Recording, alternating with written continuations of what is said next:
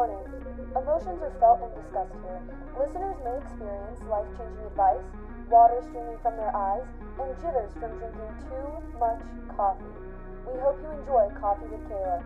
Here is your host, Kayla Noble. I've drank too much coffee already.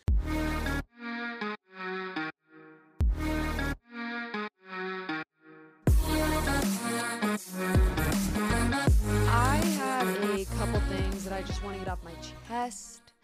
I just want to express before I get into this episode, because a couple things have happened that I just really want to tell someone. However, they seem kind of miscellaneous. I'd say one of them isn't exactly miscellaneous, but here it goes.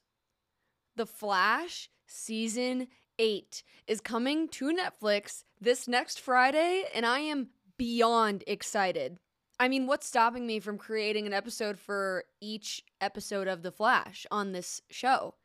Literally nothing and nobody. So that may or may not happen. I also am in the middle of doing that for Bridgerton, so who knows? I have always loved The Flash, will always love Barry Allen and Iris West. I just, am super excited about that. On a more not so happy note, The Originals, which if you're not familiar with that, is a spinoff of the iconic show Vampire Diaries. If you haven't seen that, I don't really know what else to tell you other than you need to go watch it before they also take it off Netflix. Yep, I said it. The Originals is not on Netflix anymore. My mom and I found that out the other day, and we had to go onto Amazon Prime to watch it because we can't get HBO Max on the TV. But again, it's such a miscellaneous thing. The main thing that I want to talk about today, since this episode is coming out on the 4th of July, I am a tad bit conflicted because I quite frankly do not want to celebrate the 4th of July. I think it's actually quite horrendous that there are people who are celebrating it, considering what is happening right now. I'm not free, I am not independent, and I am not happy that the country is doing what it is doing. I am not happy at the Supreme Court. I am utterly just downright upset, so I will not be celebrating the 4th of July. I urge you to also protest this 4th of July if you are also not happy about what is going on. I also, like I said, am very conflicted about it because, quite frankly, I also, want an excuse to drink. And I mean that in the way that's like, I feel like the 4th of July is super fun for that reason once you're like 21 and stuff. And now that I'm 21, like I'd love the excuse to do that. However, I also am just really angry right now and don't want to celebrate the 4th of July. I've seen some things about like wearing all black, not going and working. I've heard of like a women's strike that we're not going to go to work or do anything. And I've also heard, we're posting red all over our social media to make social media red and like screens red. I'm confused. However, again, conflicted. And so I just wanted to say that and get that off my chest because this episode is coming out on the 4th of July and I'm just like not going to ignore it. However, that isn't the main premise of this episode. I am trying to learn what it looks like to, in essence, not get consumed by the news and politics because it does consume me when I ingest it and when I try to think about it and when I try to have conversations about it. And I really am finding it hard to just go about my day-to-day because honestly, that is what happens when these things happen. You get angry, it happens, and all you can do is what you can do. All you can do is donate and talk about it and write about it. And then you get to the point where you have to go do other things. So I want to take a second and talk about Bridgerton episode 2 of season 1 because quite frankly, it cannot go without saying that this episode was packed with so much information and I just want to talk about it. However, before I get into it, I also would like to say that I am also writing an article that will be up on my website for it. It's going to go into a little bit more detail and like a little bit more of a breakdown as to the comparison of season 1 to season 2, which is what this whole series is about, the comparison between season 1 and season 2. I also am just like stupidly obsessed with this show. I honestly love period pieces, and I love period pieces that have the societal norms of the period, but then the characters and all that go against it. I love that. But I am going to have an article up on my website, nobleinspired.com, and I'm super excited about it, so feel free to go check that out. It's going to be in the description. So without further ado, I would just like to say that one of the stark differences that I have noticed from season 1 to season 2 are the colors. I noticed that season 2 was a lot more of the orange, blue, purple, with a hint of light pink with Edwina Sherma in the picture.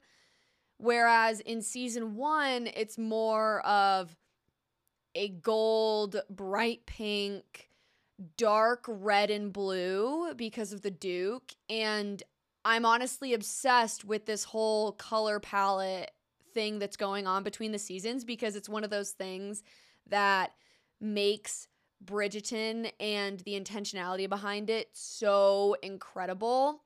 I also noticed the roles that each character plays has shifted, and if you've watched both seasons, honestly, it's really, really crazy how much Daphne has grown and also how much Anthony has grown, and arguably both of their characters kind of did this parallel, but like opposites of one another. So like Daphne was going through the season in season 1, and she's been picked the diamond, and she's trying to find a love match, which is incredibly different and not common for the period. And Anthony in season 1 is like quote unquote fooling around and doesn't want to uphold that responsibility, is honestly scared and doesn't want to admit it, but also wants to be the head of the household now that his father's passed. And there's just a lot that unraveled in season 2 that gave us the insight as the audience that Anthony ultimately was incredibly fearful of marriage because of the hurt that he saw his mother go through when his father passed. And arguably, he also felt somewhat responsible because he couldn't save him. I mean, there were all these things, and all those details show just how much both of those characters changed and how much Daphne and Anthony just need each other so much as siblings. And if you know me, you know that I love family dynamics within shows. It's one of the reasons why I love Vampire Diaries and the originals and Manifest. It's incredible. I love that whole like family is forever trope, even though in real life it can be incredibly powerful. And I also love when that family has to, in essence, pick their family or something else, and they have to prioritize it and show what matters to them most. And I just love when like family is forever, family is always is upheld through the characters' decisions. And even in this episode, you hear Anthony say, like, I will always choose my family over you, when he says that to the Duke. And speaking of the Duke, he literally did not make a single appearance in season 2, which when I was watching season 2, I was honestly kind of disappointed.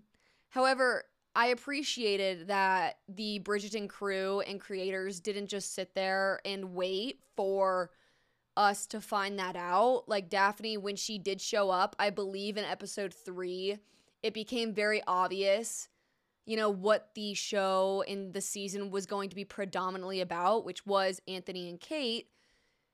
It also became very clear what the Duke was doing when Daphne was like, the Duke is on a trip overseas, etc., etc. And in that moment, I was like, we are probably not going to see him this entire season, which is super sad, but also I didn't really see where his role could have came in. So kudos to the Bridgerton crew for that one.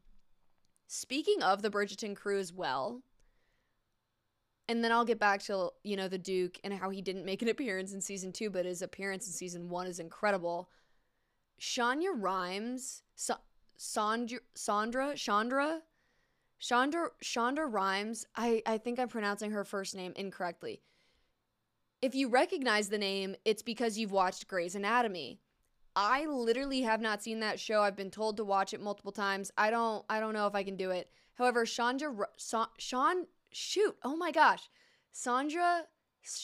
doesn't sound right. It just doesn't sound right, and now we're too deep. Shonda Rhimes, Miss Rhimes, I'll just say that. Miss Rhimes also created Bridgerton alongside Grey's Anatomy, and when I found that out, I was literally taken back because that makes so much sense. Grey's Anatomy has been an iconic show. I also have attended a masterclass with her and how she explained script writing and how she made the script for Grey's Anatomy. And it's just a really cool story. And also, kudos to her. She's an incredible writer, arguably an inspiration for me. And so I just want to give her the credit where it is rightfully deserved because Bridgerton is incredible. But I digress. The Duke not having made an appearance in season 2, we don't really have anything to compare the Duke to. However, I will say that his appearance in season 1 is incredible and needed and is awesome. This entire episode served as like his character backstory, which I love that Bridgerton does that, simply because we get to see into all of what makes these characters who they are, which is a classic Shonda Rhimes technique also. And I think it just makes the show that much deeper. We saw it also in season 2, literally when they went and did a flashback to Anthony and like his father and who, like basically what made Anthony, And what I'm noticing is that there's also really tiny hints in season 1 of what we will then see in season 2. And I mentioned this in my article. The fact that him and his mom were sitting down and she was talking about tulips, and I hope your wife also likes tulips and whatever. I explain it more in my article. But it was in season 2. Anthony brought Kate tulips. Anyways, I digress again. I feel like I still haven't closed out my Duke point. But in essence, the Duke being present in season 1 is incredibly strong, and I don't think that it really hurt Bridgerton to not have him in season 2. I almost think his absence was a really great decision for them. I will say that I wish that I had seen Daphne almost earlier in season 2. Obviously, season 1 is literally all about her. And it's all about what she's going through, finding her love match, bantering back and forth with the Duke, which, their affections for one another really showed in this episode. And Bridgerton is notoriously great at showing subtle things that lead to bigger things. Like, they're incredibly good at building tension, and it shows in season 1 with what I explain in my article as like silence and staring, and in season 2 with incredible sound design in between Kate and Anthony. With that being said, I do wish that Daphne showed up earlier in season 2 because I honestly think Anthony needed her sooner in season 2. Whereas in season 1, I feel like Anthony honestly could have been like fooling around more before we saw him trying to take on this like really misguided responsibility and duty to his family. I also, and the last thing I'll say about this episode is that there is a lot to take in. We get a lot of Eloise Bridgerton, which is Daphne's younger sister, and we get like a tiny hint of Penelope in this episode that is very gossipy and very drawn to the gossip, and it makes so much sense. And it's something that when you watch it first time through, you don't get initially that it's foreshadowing something 10 times bigger. 10 times bigger, being that she is Lady Whistledown. And I love the fact that we're able to see that. I also think that Eloise is notorious for being is notoriously known for being that character that's like, I don't want to do this. I'm incredibly fearful, actually, of this path that's already been carved out for me, which is that a woman is good for marriage and nothing else. And we hear her say it multiple times where she's like, a woman getting married is a woman literally ending her time and like her life in essence. And she shows that fear and promptly brings Daphne into this space of like being very aware of the fact that she's putting on this facade and like putting on this face. However, I almost feel and saw in this episode Eloise almost in her fear bring something to Daphne's attention that she didn't need to bring. Because the difference between Eloise and Daphne is that Daphne wants a love match. You know, she's accepted the societal role either without question or with question, and she has seen her father and her mother grow and wants that more. Eloise, on the other hand, is scared of it and doesn't want that and believes otherwise, and it's a really cool dynamic to see them challenge each other in season 1, and then to see Eloise in season 2 going through the season and being super dismissive and not wanting to do it, alongside Benedict Bridgerton, which is also the middle brother of the Bridgerton family, alongside Eloise being like the middle sister. We see them together in season 2 trying to pave their paths, and it's honestly just a really cool dynamic. Overall, my favorite character within this episode was the Duke, for I feel like obvious reasons, but if it isn't obvious, the Duke in this episode, obviously, this was all about him, his story, the flashbacks, his disgusting relationship with his father and how poorly he treated him, and the role that Lady Danbury played in his life, and it's just so awesome. With that being said, I also really liked the fact that the Duke was able to show us as the audience that he will not tolerate certain things. And at the very, very end, we saw him get jealous. And, you know, I don't know. There's something about that just is like, yes. It just has me blushing, like on the couch when I'm watching the show. Favorite character was the Duke. One of my favorite quotes that I even mentioned in the article was when, you know, the mother, Lady Violet Bridgerton, was talking to Daphne after they had found out that Lord Burbrook was, you know, threatening basically their family's reputation. And Daphne was like, what are we going to do? And she goes, we're going to do what women do best. Talk.